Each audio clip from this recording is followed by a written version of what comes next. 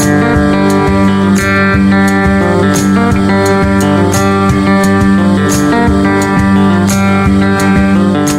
right, hey everybody, welcome to Beyond a Reasonable Pour podcast. My name is Dylan Carpenter, and I'm joined here with my co-host, Zach Landers. Zach, thank you for joining us today. We have a great show today, but first I kind of want to explain, this is a new podcast. We might have some new listeners. Because this is the first episode. This is the first episode. Zach, why don't you go ahead and introduce yourself for us? Well, my name is Zach Landers. I am a lawyer. And I thought, what an interesting idea to take part in a true crime podcast when I actually practice law. So, true crime podcast. That is part of our mission here on the Beyond a Reasonable Pour podcast. And the other half of that is spirits, alcohol, whiskey, bourbon, scotch. We're not really trying to limit ourselves to any one type of alcohol, but I think we're going to stay around in the whiskey area. And we're going to do a little bit of whiskey reviews, tell you what we're drinking, and then allow you to get yourself a glass in that time. And then we'll go into a true crime story. This episode is bourbon related, as you'll come to find out. They won't all be, though. I think while we've been talking, we've been discussing cold cases, murder mysteries, anything that has to do with true crime. Indeed. We'll probably be sticking primarily with American true crime. So why not start out with bourbon? The American spirit. That's correct. Cheers. Cheers. So what we have in our glass today is Buffalo Trace, owned by the Kentucky Straight Bourbon Whiskey. Kentucky Straight Bourbon Whiskey. It is owned by the Sazerac Company now, under master distiller Harlan Wheatley, of Wheatley vodka fame. This is a kind of it's got a nice amber hue to it as I look at in my Glencairn glass here. Zach is also drinking from a Glencairn. We've had this rested about 15 to 20 minutes. It is a 45% alcohol by volume, 90 proof. No age statement on this, but it is rumored to be aged anywhere between 7 and 9 years. It is Buffalo Trace's mash bill number 1, which is their low rye mash bill. What is a mash bill? So the mash bill is basically the ingredients. So basically, the mash bill is an assortment of, for bourbon, it has to be at least 51% corn to be called bourbon. And then some amount of rye and or wheat, and then malted barley to help that process along. So this is mash bill number 1. We don't know exactly how much rye they use, but it's estimated to be about 7 to 10% rye. And I picked up this bottle of Buffalo Trace for $25.99 before tax. So it's a budget bottle of bourbon. It is definitely a budget bottle, at least around me. You live about 45 minutes away from me, and it's a little bit more expensive. And I saw it on the shelf. I saw it on the shelf for $40 once. Wow. And I thought, golly, what is this country coming to? $40 for Buffalo Trace. So it's not easy to find near me. I wouldn't say that it's, I can walk into any store and get it. It kind of depends here. It used to be very plentiful around here. But actually sourcing this bottle, I had a bit of a panic, because we wanted to get a new bottle. I had to go maybe 3 or 4 stores before I found one that had 2 bottles, and I bought both. Because we needed one for the podcast, and I want one for my shelf as well. But yeah, it could be anywhere from medium scarcity to almost impossible to find in some areas that I've seen online. But let's go ahead. I kind of want to start drinking this. So let's. All right, sounds cheers. Good. All right. So on the nose, I'm definitely I'm smelling some cherries for sure. A little bit of vanilla caramel. I will say it's better than I remember it. Yeah. I've really been getting into bourbon lately due to the fact that I'm going to have to talk about it. That is a good way to get into it. I've been into bourbon I've been drinking bourbon for maybe 4 or 5 years. Started out with, daily sippers like, Maker's Mark. Eventually found my way through like Old Forester, and Buffalo Trace was the bottle that I had on my shelf. I had one bottle of bourbon, and it was Buffalo Trace. Is that right? So I guess go ahead and clarify my biases coming out of the gate. Going through college, my roommate and I drank a lot of bourbon and we drank a lot of scotch, but we never really paid attention to what we were drinking per se. We always really liked Knob Creek because we were college kids and we liked the way it burned. Sure. Since then, I drank a lot of scotch when going through law school, and then switched to bourbon very recently and haven't looked back. I haven't had a bottle of scotch since probably a couple months, which is unorthodox for me. I feel like, one of the couple main ways that I've heard people getting into bourbon is either through scotch or through craft beer. We have a lot of people who were riding the craft beer wave, and now they're kind of riding the bourbon wave. I'm still riding the craft beer wave when I go out to the bar. Yeah. You can have a lot more beer than you can bourbon. Right. And still drive. It depends on where I'm going after. Right. Don't drink and drive. Or if I'm at home, right? Says the lawyer. Thank you very much. Yeah. So as I'm tasting this, I mean, it's got, when I first had this, I liked it because it was spicy. I've since had other bourbons, and it is now a lot more mild. It's very soft, I think. It's an easy drinker. I will tell you this. I have not really liked anything under 90 proof, which this bottle is 90. Yep. And I've had a couple bottles of some things that are under 90, and I haven't enjoyed them. And there are actually quite a few bottles between 90 and 94 that I don't much care for. But this one's pretty good. It's smooth. It's easy to drink. Personally, I find it better than a lot of bottles that are twice its price at around that proof. Oh, absolutely. Yeah. And I mean, even getting into some of the real rare stuff. And that kind of shows why, Buffalo Trace is hard to find. It's when you can find it at that price, I mean, it's a no-brainer at $25.99. I might have to think about it at $40 or $50, as some people have seen it on the shelves. But at $25.99, it's an immediate buy, and I'm really enjoying this taste. Actually, I thought I would be more critical about it. I thought I would be too. The last time I had this, I didn't like it very much. Maybe I had a bad batch. I think some of the hype maybe has tainted my expectations too, because you want to think, it can't be as good as, everybody just, you see bottle pictures online. Look what I found today. And it's a bottle of Buffalo Trace. And you're just like, really?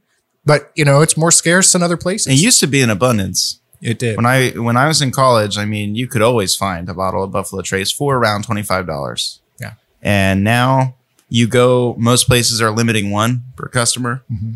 Now on this bottle. And I don't know why. Do you know why that is? So actually, I stopped in to, I talked with Chris down at Friendly Package on Jackson just yesterday about this. And I had the same question. I was like, hey, is there, what's going on? I've heard like brands like Wild Turkey is having a glass bottle shortage. And he said the main reason for that is bottles like Jack Daniels, who have that square, like if you saw a bottle of Jack Daniels in another shaped bottle, you'd think it was fake or something, right? Right. So these glass producers are putting more resources towards those trademark glass bottles. And some of the bottles that are odd shaped, rare breed, Woodford Reserve is having that problem. Some of these unique bottles that are not the flagship bottles, the resources are going into the flagship bottles, and they're running out of bottles for the downline. So Woodford Reserve, rare breed. And I said, is that what's going on with Buffalo Trace? Because there's no way that the actual bourbon, they make so much. There's no way that there's a juice scarcity. Right. And he said, actually, and this is hearsay. I've not looked into this at all. This is just what I've heard yesterday, that it's, should I be objecting? A trucking issue is what I've heard. Like I said, you can do your own research on that. I wasn't expecting to talk about this, but that's like I said, I've heard from one person in a trusted position that Buffalo Trace and their truckers just kind of aren't getting along. Interesting. So, well, there you go. That's the inside scoop. Have you ever seen bottles from like the early 20th century of bourbon? I'm sure I have. That, I mean, I don't think that they decided as a marketing, tool to put it in the same shape bottle every time. I think they just used what they could get. Right. We should go back to like that. the old wine bottles, just the old straight. Correct. Like Eagle If it's, Rare. my understanding is if it says bottled in bond, then you can trust it, right? Which this particular bottle doesn't say. Do you know what that means? Bottled in bond? So bottled in bond is actually a government term that means it has to be the same distillery, the same season. Has to be entered the bottle at 100% or not 100%, 50% alcohol by volume, 100 proof. And I feel like there maybe are a couple other points in there that makes it bottled in bond, but basically that's bottled under the government supervision. Right. Is kind of that I've heard also there's particular stipulations. Right. I've heard also no additives. Correct. That it's the absolute whatever came out of the barrel. They didn't add any coloring to it. They didn't add any flavors to it. It's exactly what was aged in the barrel. That's true for all bourbons. Actually, you can't call it bourbon if you add any additives or even technically you see like double oaked, these finishes. That is a craft spirit made with Kentucky bourbon. If you read the label really closely, a lot of these finishes aren't technically bourbon. Is that right? It's true. I enjoy some of those double oaked. I have a Hugh Hamer double oaked that is delicious, and you just actually gave me a sample of the Woodford Reserve double oak that I'm really excited to try. So, what do you taste, Dylan? So yeah, we talked about this is a very easy drinker. A little bit of cherries on the nose, vanilla and caramel on the nose for sure. That trademark bourbon sweetness that you get. As you speak, I can smell these things and taste these tastes. But without your guidance, Dylan, I think I would have been like, yep, that's bourbon. It certainly is bourbon. It's nothing, it's nothing amazing. It's not too complex. There's not just flavors bursting out. Sometimes you talk about a certain bourbon being a cinnamon bomb or a cherry bomb. It's not that. It's actually pretty well balanced, I think. I'm getting a little bit of definitely that like red fruit taste. I'm going to say like cherries on the beginning. I'd get the vanilla and the caramel in there. I noticed some oakiness with this one, and I think that it's a combination of that vanilla caramel, because the vanilla and caramel, to me, I associate those flavors with something sweet. And this doesn't necessarily taste sweet to me. I notice what you mean, though, that it has the scent of vanilla and the scent of caramel, but then once I actually taste it, it tastes like an oaky finish, so to speak, on the end of it. I get that typical bourbon, vanilla caramel taste on the very front end, but it's not sweet. Yeah. Yeah. And it's more of a balance. I've got certain whiskeys on my shelf that I say, friends come over and I say, what kind of flavors do you like? Do you like cinnamon? Do you like bakery sweets? Do you like pastries, or do you like fruity sweets? And I've got certain whiskeys that I'll grab immediately. This isn't one of those that I can do that. There's not much cinnamon on it. I would say this is kind of a combination of the baking sweet and the fruity sweet. But I definitely see what you say about the oak. And this is, it's got no age statement, but they say it's between 7 and 9 years old, and that's where the oak comes from. And I can definitely taste that oak on the finish. It has kind of a sort of, it's a quick drying finish. It's not too long. It doesn't stick with you like some whiskeys does, but definitely on the finish, you get just a hint of oak and then it's gone. It's definitely not offensive. Not whatsoever. It's an easy sipper. If someone doesn't like bourbon, you could make a cocktail out of this, and probably anyone would enjoy that. Absolutely. It's a nice budget bourbon to have on the shelf. Definitely a daily drinker, if you can find it at a decent price. I would maybe pay $35 for this. But it'd be a hard sell above that. And especially if I have to, I had to run around for this one for podcast purposes, but I think I would have found something else on the shelf if the first place I went to didn't have Buffalo Trace. I've definitely paid $35 for bourbons that I didn't like as much as this. We'll get to that eventually. We'll get to that. Absolutely. All right. So yeah, I would say this is a good, easy drinker for sure. All right. So what else are we talking about with this bourbon, Dylan? Well, I think we've pretty much covered it. I think we had a pretty good discussion of the bourbon. I'm kind of interested in hearing what you've brought to us here. Okay, well, what can you tell me about Pappy Van Winkle?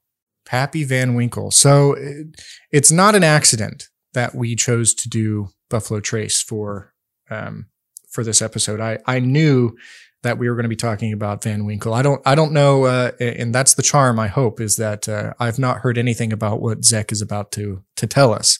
But I did know that it was about Pappy Van Winkle. Pappy Van Winkle was Julian Van Winkle Sr., of which there have been 3 Julian Van Winkles. Julian Van Winkle III is now the master distiller, along with his son Preston, at the Van Winkle Distillery, which is owned by Sazerac and distilled at Buffalo Trace Distillery.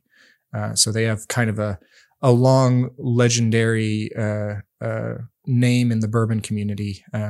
Pappy, Julian Van Winkle Sr., was actually hired by William LaRue Weller as a salesman for his whiskey brand. Then obviously the weeded influence stuck with him, and Pappy Van Winkle is one of the most sought after weeded bourbons that you can find or can't find nowadays. Do you know how much of it is made a year? I actually don't know. It is 7,000 cases, which is approximately 84,000 bottles. Interesting. What? That's right. And now is a good time for a break.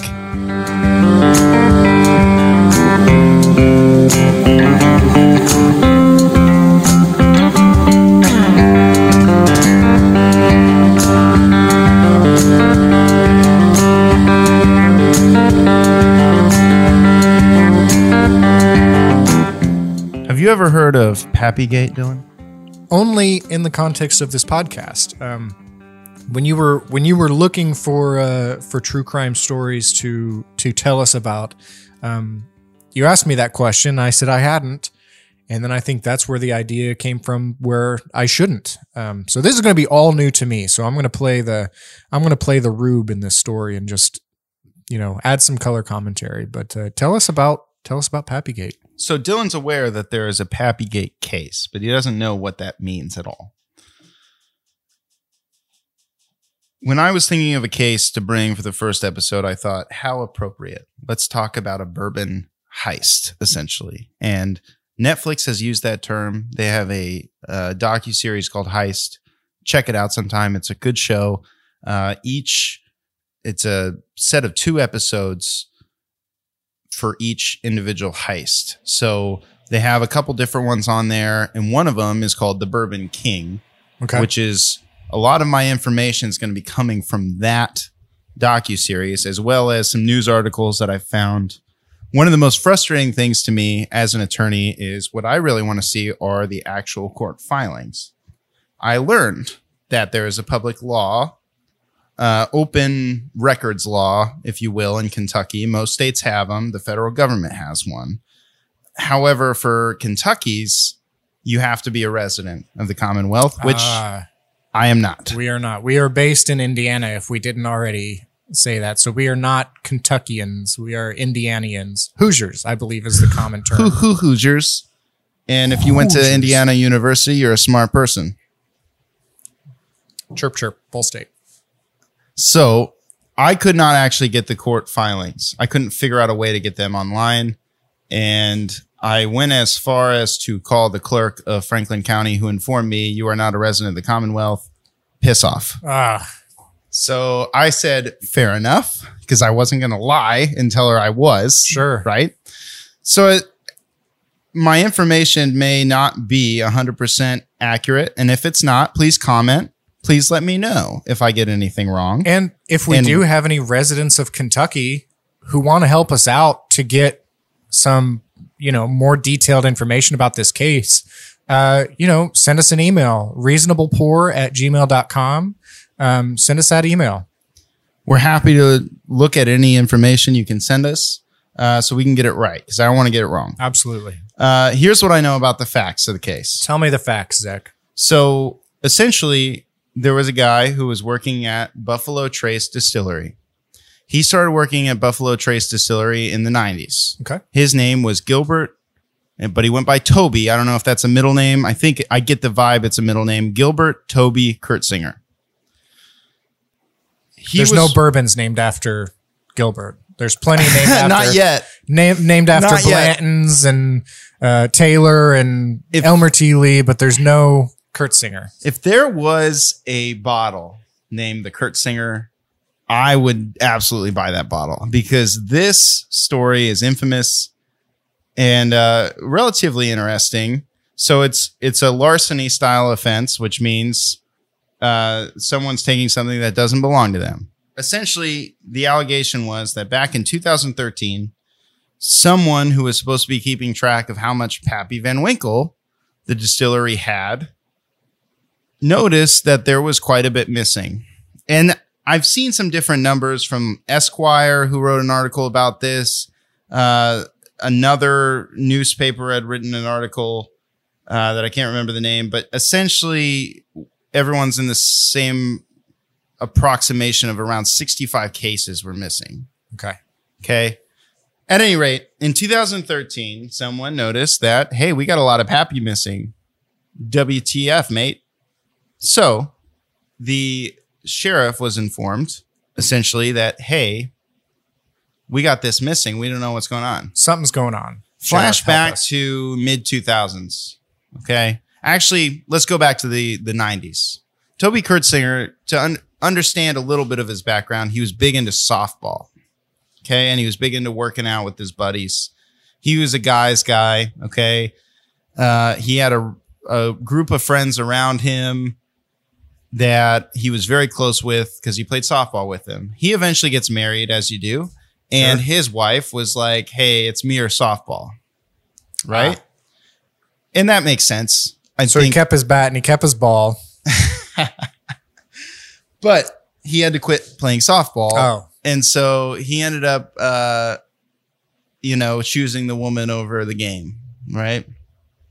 Well, at some point, he found out because someone was over at his house. This is based on the Netflix portrayal of what happened. Okay. And I think this is essentially Toby's side of the story. Someone was at his house and they were drinking some Van Winkle. And I'm not sure what bottle it was, what year, I don't know.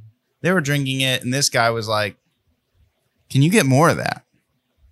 And he's like, what do you mean? Well, I got some guys that are really interested in this and will buy it off of you. And his response initially, according to him in the documentary, is, nah, I drink this because I like it. I'm not trying to get involved with any of that. Sure. Right? Well, the guy said, well, do you got any more? He gave him 2 bottles and said, get the hell out of here.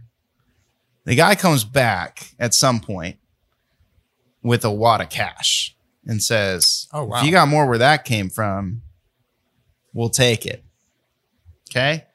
And in the Netflix series, the episode, he's like, that's about as much money as I make in a month is what you just brought me for a couple of bottles, 2 bottles of Van Winkle. Right. Then he hops online and he sees what this stuff is going for. And back then it was only going 15-year, 20-year was only going for about $1,000. Oh, wow. What's it going for now, Dylan? Oh, it's easily 5 times that. On the secondary market. On the secondary market. Yeah. I've seen it. I've gone online. I've seen it for like $7,000. Absolutely. Yeah. It'll go at auction for, sky's the limit. Right. Depending on the auction. So this is valuable juice, so to speak. Absolutely. To kind of give you a background for Toby Kurtzinger, when he first started at Buffalo Trace, he didn't like bourbon. Okay. My understanding is this kind of job is a really good job in terms of someone who didn't pursue some sort of professional degree. This is a good job for someone who's a laborer. Yeah. Someone who's looking to support a family, buy a house, build up a retirement, retire at a reasonable age. So he was a blue collar worker doing white collar crime. Kind of. So at any rate, he starts there. He doesn't like bourbon. One of the first days he's there, I believe in the documentary or the docuseries on Netflix, it indicates that this was a supervisor, but it may have just been a coworker. He grabs one of the bottles off the rack and pours everyone around a shot. and basically says, all right, let's take this. And So they're just shooting Pappy Van Winkle. I don't think it's Pappy. Oh, It's okay, never okay. indicated what it is, but Gotcha. there's a bottle of some sort. Bottle whether of it's something. Okay. Whether it's just regular Buffalo Trace, I don't actually know. Sure. I think the portrayal on the docuseries when they do the reenactment, it's just Buffalo Trace. Okay. But at any rate, pours a shot for everyone and says everyone's going to take a shot. And Toby's like, kind of like, nah, man, I don't like bourbon. And so he says, you're going to take this shot now. Basically saying, you're not going to rat on us because you're a part of it. Gotcha. That gets him started in bourbon. Also gives some context for maybe that there is some leeway to the morality of this situation of stealing stuff from your employer, right? Mm-hmm. So he works there, and this is the mid-2000s. He discovers this Van Winkle is very valuable, right? So he starts taking bottles. Sure. He takes bottles left and right. He goes into the lab where they're like testing and making sure, because my understanding is not every barrel necessarily ends up as Pappy, right? Right. Yeah. Even- There's certain standards and qualifications that go into selecting the barrels. And yeah, absolutely. Some of them might end up as Weller 12 year, from what I've heard, is kind of missed the cutoff for a Pappy Van Winkle. It's the same mash bill, Sure. but it's, Yeah. they're Because Buffalo Trace has one weeded mash bill. Right. And on top of that, bourbon, the way it ages, maybe this barrel just didn't end up as good as we anticipated. Sure. Right. It could be the weather fluctuations through the years it was aged. Who knows? Right. So at any rate, he goes in and he's just getting bottles of this Van Winkle, and he's selling that to doctors, lawyers, and judges and senators, apparently, according to the Netflix docuseries. He's selling it to basically people with money who are spending, secondary market prices. People who don't have the time to hunt, but who have the money to buy. Exactly. It also seems from the docuseries, they mentioned this, that he would show up in a Buffalo Trace polo or some sort of Buffalo Trace work shirt. Oh, okay. To make it seem More official. Well, that's my opinion, is that I think he was trying to make it seem like this is legit rather than this is me stealing and then selling it to you. He's trying to put his official credentials on his shirt and make them feel more at ease. 100%. Yeah. So the sheriff gets called in 2013, starts conducting an investigation. What they do first, which is what I think most law enforcement agencies do, is they start interviewing people. Mm-hmm. They interview the person who called. They interview a lot of the employees. My understanding is a lot of people were relatively cooperative. Mm-hmm. At some point in 2015, so now we're talking 2013, according to the docuseries on Netflix, Toby Kurtzinger. Now, let me ask you, Dylan. I'll just ask you something. Okay. If you're taking from your employer and now all of a sudden the sheriff is snooping around, what do you think you're going to not do? Oh, I'm not taking from my employer. I'm going to stop doing whatever I was doing. So I don't want to get caught. Right. For sure. So according to the docuseries, it implies, and Toby Kurtzinger's own statements, it implies that he's like, I'm going to keep taking all this shit and I'm going to keep selling it. And it's not just the Pappy that he's selling, by the way. So he kept going. He didn't take a hint. It just kept happening. Correct. Wow. And it wasn't just the Pappy, like I said. He's taken Eagle Rare. He's taken Blanton's. Oh, anything he could get his hands on. All these bourbons are distilled by Buffalo Trace and are relatively hard to find. Sure. Right. So he's taken anything and everything. He's got a friend from his softball days who works at Wild Turkey, who has access to barrels. He's taken barrels. Wow. Selling barrels to people. Barrels aren't cheap, man. Those are like it's a lot of bourbon. Hundreds of, yeah. So he's doing all sorts of shit. He's going at night, getting these barrels. He's paying off guards, is implied by the docuseries. Okay. When he's pulling out with his truck full of cases of bourbon, a guard might come up and say, "What's up?" What's going on, buddy? He hands them some cash, and they say, "I don't see nothing. I don't know nothing about nothing." So he continues to do this after the sheriff starts snooping around in 2013. Come 2015, the sheriff put out, and I don't know when they put this out. It was somewhere between the start of the case and this 2015. I think it's early summer 2015. They put out a reward, $10,000 to anyone who can give us information on this. They're getting desperate, obviously. It's like 2 bottles of Pappy, man. What I don't understand is they've been at this for 2 years and they still don't know who's doing it. Now the sheriff indicates on this docuseries he's also interviewed, and he's like, I knew from the start it had to be an inside job. Oh yeah. What can you tell me? And I don't actually know this, but I know it's big. What can you tell me about the surface area of Buffalo Trace? I mean, they have several different tours that you can take to look at different parts of the facility. So, I mean, it's not small. It's huge. It's huge, right? Yeah. So to be able to monitor that, I think maybe one mistake that Buffalo Trace made was trusting live security rather than just getting some cameras.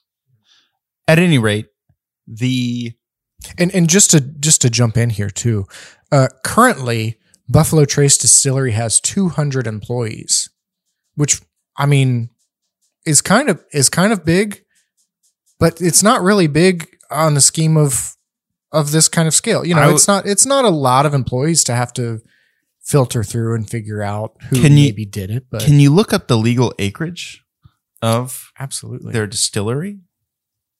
439 acres. That's Buffalo huge. Trace. That's a big huge. compound. So it makes sense that you only have 200 people. That is approximately what? 2.15 acres per employee. At any rate, I'm trying to find a city that is like 400 acres, but it's not. I'm also going to give you coming up.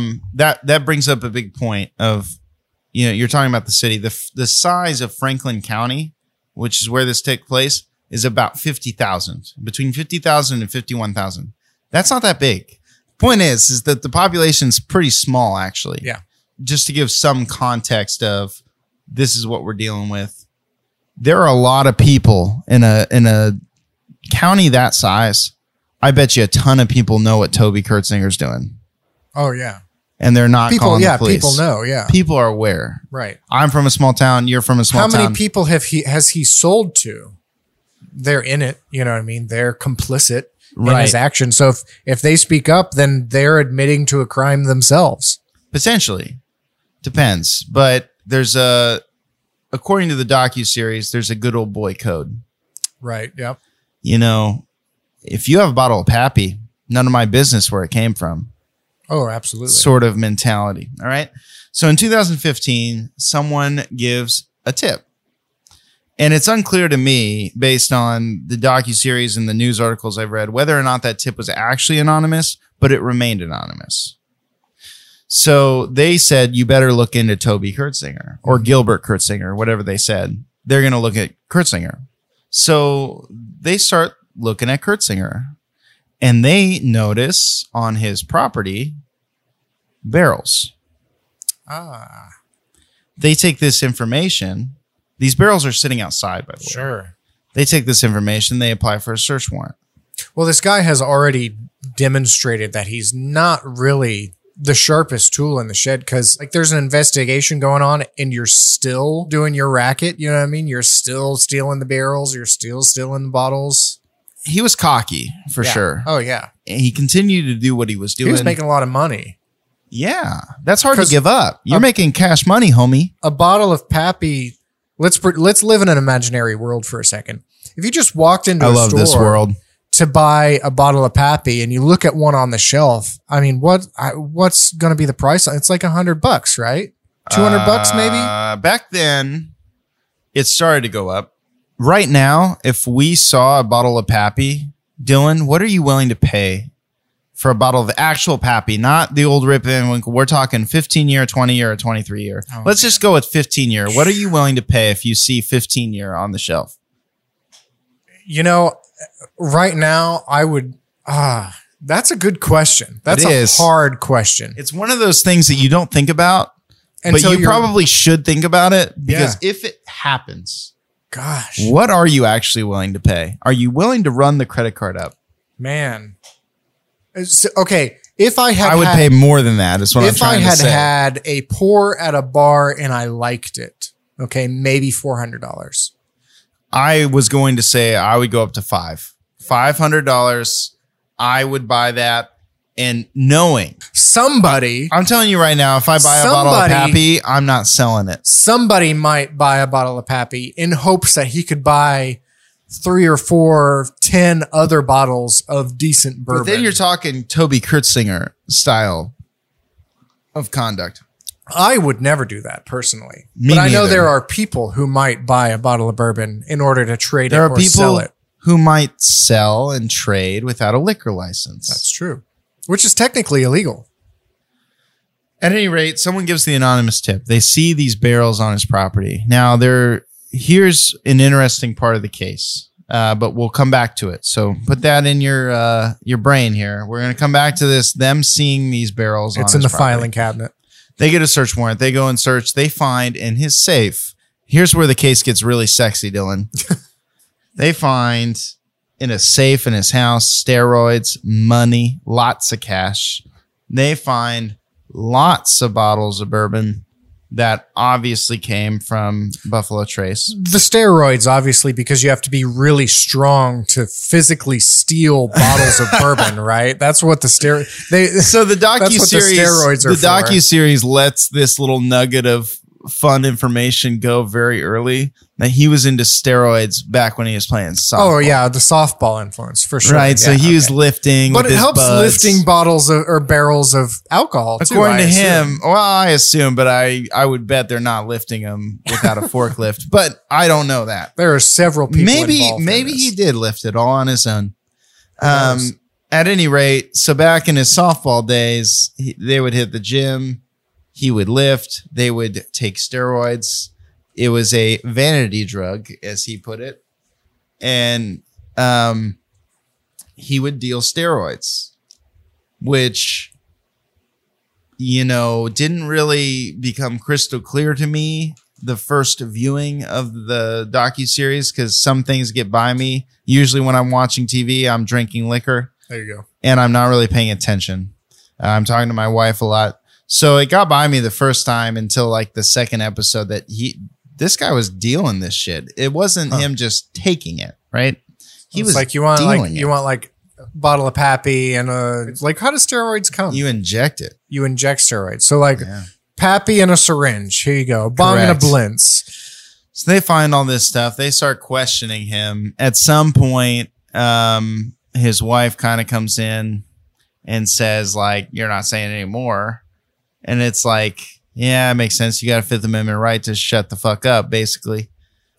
So he gets charged. And what he gets charged with, I assume among other things.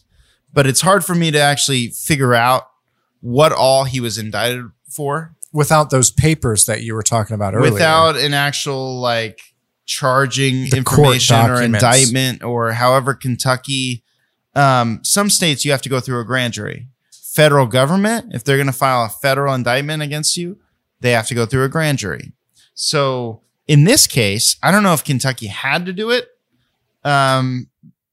because I don't know anything about Kentucky law per se. I'm licensed in Indiana, but they went through a grand jury, which means they took it to a group of people who are sitting on the grand jury for a specified period of time, and they presented evidence to that grand jury, and they said, the prosecutor runs this whole show, okay? And they will basically tell the grand jury what they think. They will probably make a request, only give us what's called a true bill, which means, yes, you should file these charges if you think we can prove it beyond a reasonable doubt.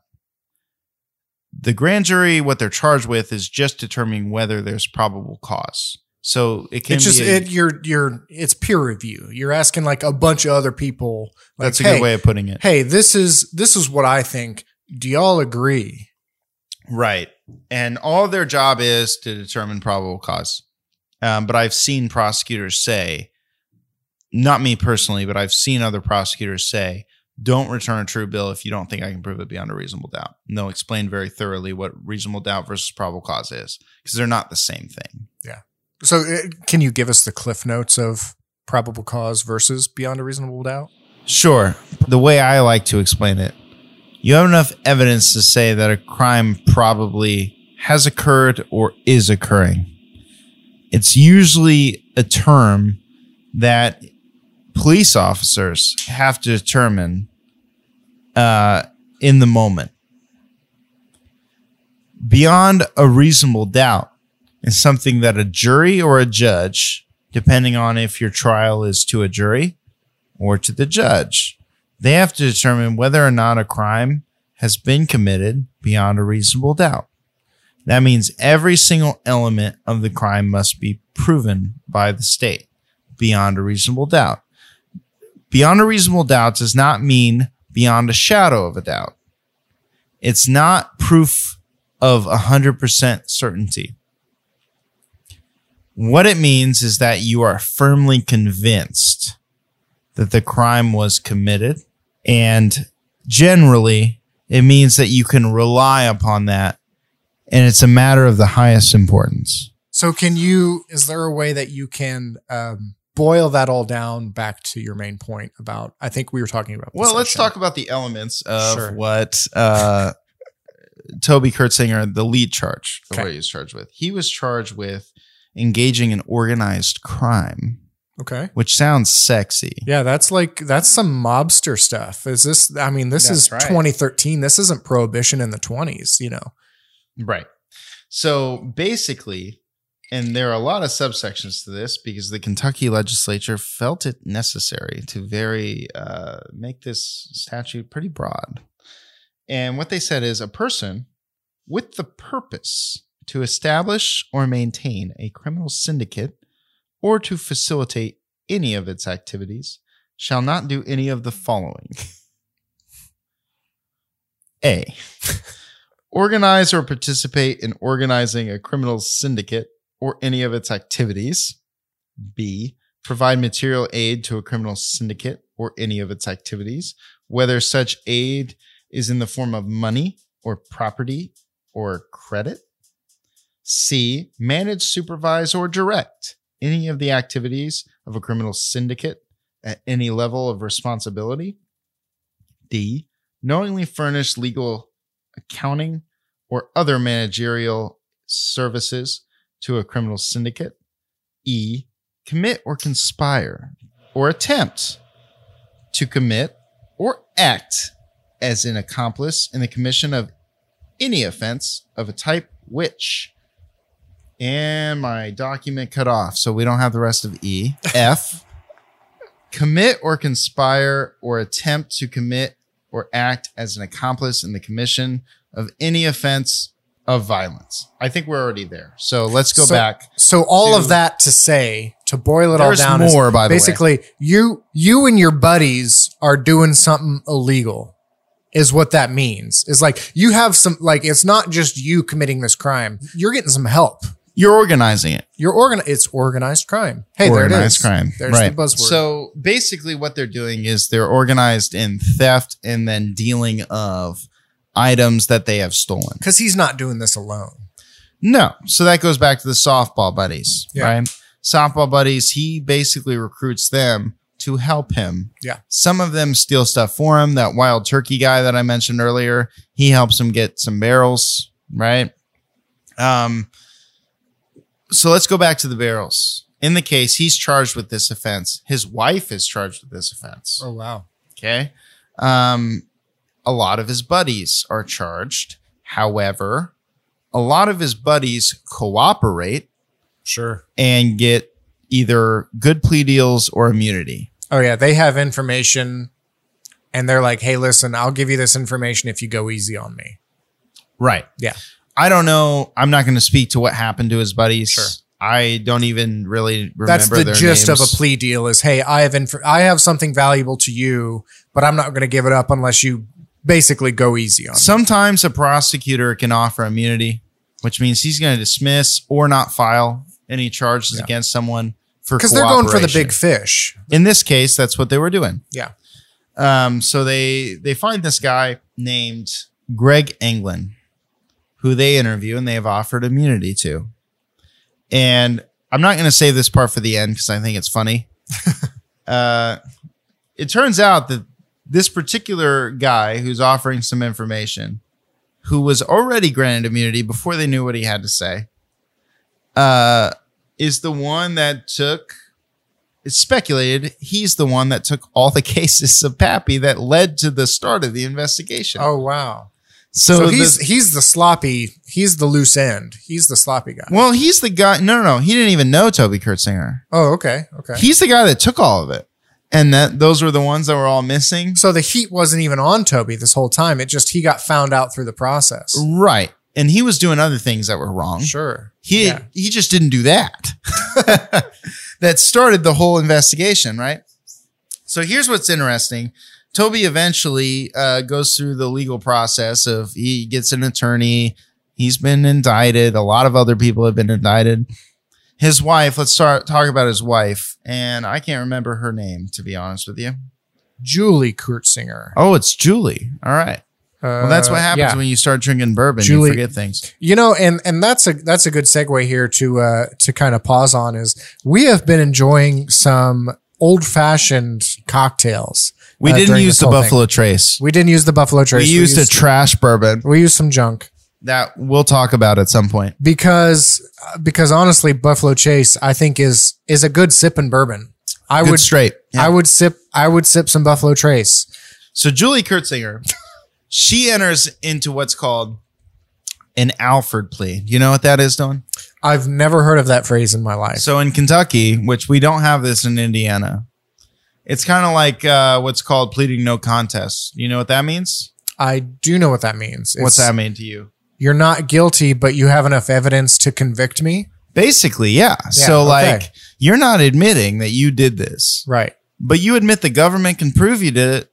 You're sitting there going, it looks like I'm in a really bad place right now.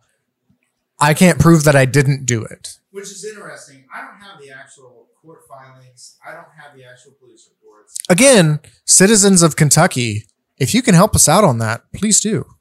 Right, because I don't understand how the government could have proved it based on the information I have on Julie. Okay. Not on Toby, but on Julie. Yeah, Toby is definitely guilty. Yeah, well, that's my opinion. He did enter an admission, therefore he was convicted. And I'm sure we'll get into some true crime that people admit to things that they definitely didn't do. Yeah, I don't know how the government could have proven that Julie did this. I don't know. I don't know the case well enough. And by that I mean I don't have the actual court filings or the actual police reports. I don't know what exhibits they were going to introduce. I don't know any of that. I'm based off of basically some random news articles I could find from it because this is back, like I said, 2015 and 2017 is essentially when the cases started in the actual court proceedings. So I'm limited in what I know. Here's something that's interesting that came up during the court proceedings against Toby Kurtzinger. So I already mentioned he did eventually plead guilty, but before he pled guilty, his attorney filed a motion to suppress. Okay. Do you know what a suppression motion is? It's basically saying this isn't relevant to my case. I don't think it should be admitted. Not exactly. Okay. It's not saying it's not relevant. It's saying that this evidence was seized unconstitutionally. Gotcha. Okay. So the court has to hold a hearing on a motion to suppress. Okay. It's a weird motion. And by that, I'll explain. In Indiana, if you file a motion to suppress a search warrant, then the defense does have the burden to prove that the search warrant was invalid because it's signed by a judge. They're saying that this evidence, whatever it is, this should not be admitted against my client or should not be admitted against the defendant. So it's a weird motion in the sense that the defense files it, but the state or the government still has the burden of proof. Here's what's interesting. I don't know what the motion to suppress said. In a news article about this particular suppression motion, it's unclear to me whether or not they challenged the search warrant or they challenged the information that led to the search warrant. Gotcha. Now, depending on the way the motion was phrased, who knows who had to provide evidence first. But I can tell you what the suppression was about.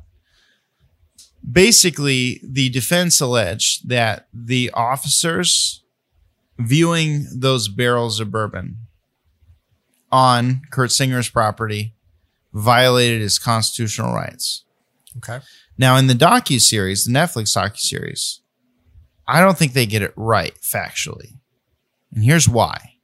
Because in the docuseries, it shows them going onto his property, removing a tarp that were over the barrels, and viewing them. You can't do that without like paperwork or permission from the owner. Without a search warrant or an exception to a search warrant. Okay. Based on my reading of this article, the judge determined that Toby Kurtzinger did not have standing to challenge what they observed on the outside of his property and that they were in plain view. So the Fourth Amendment of the United States Constitution guarantees you the right to be free from unreasonable searches and seizures. From the government. From the government, not Right. anyone else, but the government. So police forces, right. So what the Supreme Court of the United States decided is that this means that anything you have a reasonable expectation of privacy in cannot be searched without a search warrant, or eventually a lot of search warrant exceptions came up. So there's the easiest one to explain is exigency circumstance. What that means is that the police get told there's a bomb in that car over there. They don't need a way to get a search warrant. Sure. That would be an exigent circumstance. If someone's actively getting hurt, Yeah. Gotcha. it's all up to a judge. So they're to judge whether or not this was actually an exigent circumstance. Sure. But we're not even there with this. Right. Based on the court's ruling, the court ruled a couple of things. And again, I'm limited to what news articles say about this. Based on the articles that I've read, it seems to me, and this is me hypothesizing essentially, that one, the judge ruled that you don't have a reasonable expectation of privacy in items on your property that are in plain view. Okay. That makes sense. So if you have a pot leaf plant, right, growing in your front yard, you don't have a reasonable expectation of privacy. If they can drive by on the street and see it. Yeah.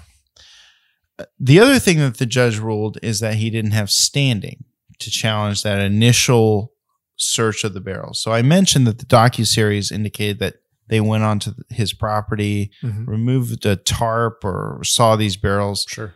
I don't think that's factually how it went. So my reading of it is that they were actually on the adjacent property. Okay. And they could see the barrels. But they do say that they could smell bourbon. Okay. I don't know how smelly a bourbon barrel is, but I do know if I smell bourbon, I know what it smells like. That's true. And I bet you law enforcement officers down in Kentucky they know what bourbon smells like. Yeah. Right. So what I think happened, and I don't know this, is that they were on the adjacent property. They see barrels and they smell bourbon. It was more than one. And I think it was a couple. It might have been 5. And the other thing is, once they get the search warrant, they actually look at these barrels. They are blacked out on the top. So they don't know where they came from just by looking from the barrel. So any identifying marks, so they usually like brand the barrels. They would put Pappy or Weller or Buffalo Trace or whatever on the barrels. That was blacked out. Correct. 100% correct. So adjacent property. Let's talk about that. Why standing wouldn't be an issue. So if a cop goes on my neighbor's property and sees illegal activity on my property, all right? With permission from your neighbor. Even without. Okay. Who cares? Sure. Not that they should do that, but let's say they do. Okay. Okay. I can't challenge what they saw on my neighbor's property onto my property because I don't own that property. If they're on my property, I have standing to challenge it. The easiest way to explain standing in this country is, let's say I'm a passenger in your car, Dylan. Okay. We're driving around. Sure. We get stopped. And the officer decides he's going to search your car. Let's say he finds drugs in your car, and I get charged with that. Let's say that the search, not the traffic stop. Let's say you didn't use your signal or you were speeding, something. The stop is fine, but the search was unconstitutional. I can't challenge that search. As the passenger, I could challenge the stop because that is a seizure of my person, but they're searching something that's not mine. That's not yours. Interesting. So even though I could get charged with an offense, I don't have standing to challenge that search.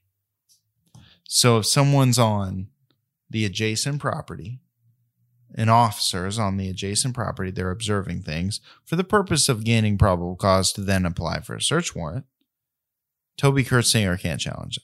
And this is just you, based on what you know of the law, hypothesizing. Correct. Okay. I do know that on the Netflix series, it made it seem like they entered his property to go look at these barrels. Which to you immediately stands out as like they wouldn't have been able to do what they did with that information. I've also been on the Reddit forums with this, Gotcha. and a bunch of people were like, why was that not challenged? Sure. It was challenged, and the judge made a ruling that Kurtzinger lacks standing, which to me, so that's where you get resonates the theory that they weren't on his property when they observed these things. Gotcha. Because he would have standing if it was on his property. Right. To challenge that. Gotcha. Interestingly enough, he has to prove standing.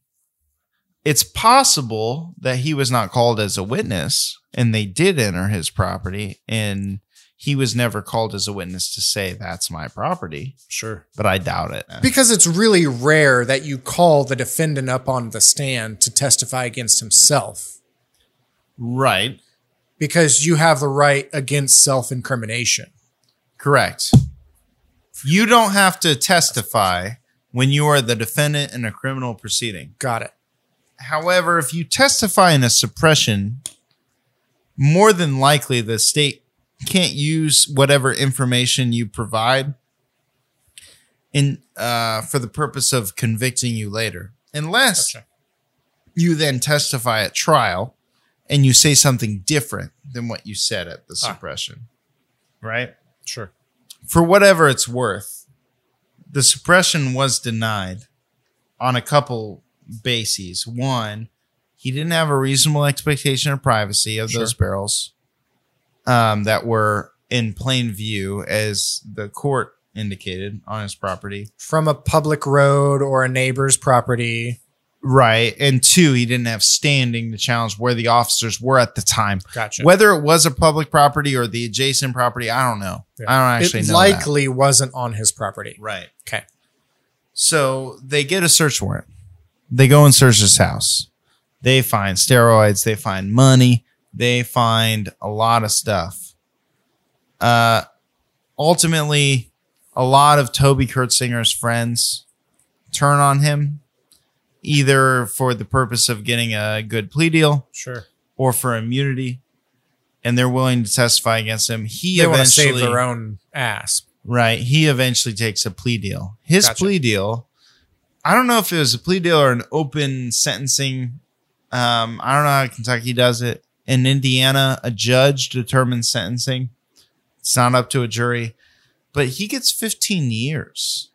And my understanding from what I've read is that means 15 years incarceration, because it was a pretty major felony what he committed.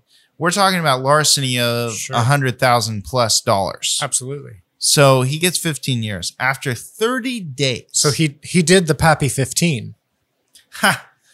No, he didn't. Because after 30 days, there's a petition for his release on shock probation.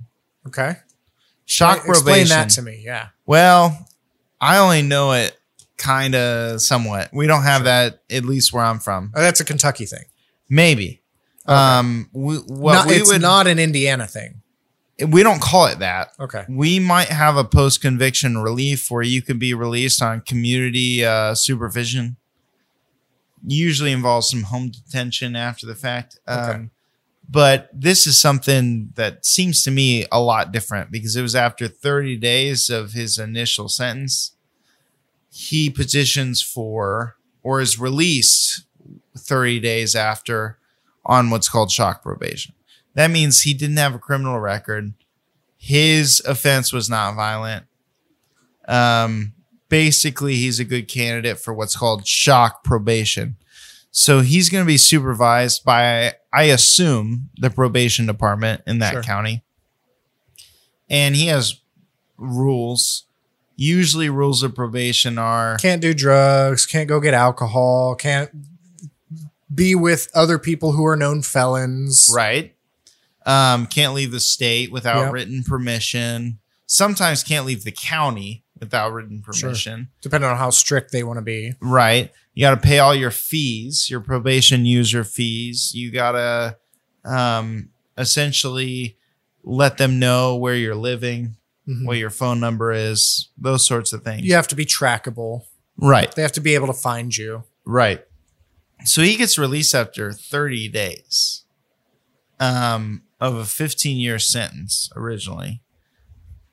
And so he's going to be on probation for several years. And I think he's going to be able or eligible for release here soon. His parole supervision ends in 2023. So he basically served 30 days of hard time, and I use air quotes. And then people were kind of making sure that he didn't do it again for a few years. And it seems like he hasn't, if he hasn't been called back. So he's stolen, I don't know, $100,000 of Pappy. 100,000 plus. And pretty much did 30 days of jail time for it. Yeah. So how do you feel about that? Well, I know for a fact that if I were to go down to Buffalo Trace Distillery, walk into their gift shop and buy a bottle of E.H. Taylor, I would be on E.H. Taylor probation for 90 days, which basically meant that I couldn't buy another bottle of E.H. Taylor for 90 days. And that's how they handle their allocations. So really? So he got a less strict form of probation, punishment from the government. He could only steal Pappy within a 30-day period. Well, and then he can't have alcohol. Okay, that's true. So he's been on parole for years. So I guess it's a little more strict than that. How do they track that? Driver's license, actually. They scan your driver's license. No shit. Yeah. Interesting. So can you go down and buy one of each? If you're there for 5 days in a row. So they only have one offering per day, and it's randomized. Holy shit. It's pretty intense how they figure that out. It's probably a result of people who work at the distillery taking bottles of everything. Maybe. So face value, he got 30 days for stealing Pappy, but really he got not just several years. Stealing Pappy though. Oh, it was like you said, it was Eagle Rare. It was whatever he could get his hands on for years. Right. And you know, he got more than his fair share of allocated bourbon. Yeah. And then sold it for a markup. And, you know, my position is there's a victim here, regardless of whether you want to say, well, it's Buffalo Trace. They make millions of dollars, whatever. Like, that's still not right. Right. You know, like he took so much bourbon from his employer. That's a big old problem. Yeah. That's my position. Sure. Now, you watch this docuseries, he kind of makes it seem like, wow, that's just the culture. My position here is, yeah, okay, it's the culture to take a bottle off the rack here and there. You're taking several bottles. You're taking barrels. You're paying off security to sell it. Right. It's not, not like to enjoy it. Not like honestly, at it's the end still of the day, theft if you take it from to enjoy it on your own. It's not stealing bread for your family to survive. It's not that kind of moral quandary. Yeah. It's a luxury. This is Bourbon not Les Miserables. Yeah. Okay. This dude stole this shit. You don't and need then sold bourbon. it. Right. You don't need bourbon. And honestly, had he just taken it Some of you might. and put it in his cabinet and just drank it, Sure. I bet you nothing would have ever happened to him. He probably wouldn't have needed more than, I don't know. If somebody said, Zach, you have won a lifetime supply of Pappy Van Winkle 15 year. How many bottles do you think that is? I don't know. How many bottles would you? I mean, obviously you would down one in like that If night. I really like it. If you won a lifetime supply of Pappy 15, you drink one bottle in the first night. Depends, because I've heard some people don't like Pappy. I've never had it. Well, it's a wheated bourbon, which is kind of, if you're a bourbon purist, it's corn, rye, barley. Leave us a comment about that. No wheat? I don't want to say that I'm not a fan of wheated bourbon. It's just that I haven't. We'll get a wheated bourbon, maybe for next time. I know that Zach is a fan of wheated bourbons. I didn't think I was, but I am. All right. Well, that's all I got on Pappygate. You got any questions about the case? Or No.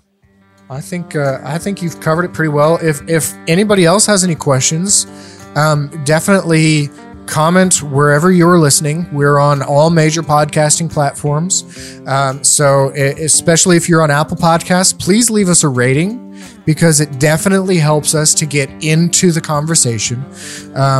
Comment wherever you're listening to. If you can't comment on whatever platform you're listening on, send us an email at reasonablepoor@gmail.com. You can also follow us on Facebook, facebook.com/reasonablepoor. But pretty much anywhere you can find us, and for a hub of all of those things where you can find all of that information, you can just go to reasonablepoor.com. This has been Beyond a Reasonable Poor podcast. We thank you all for listening. Please like, comment, share, and subscribe.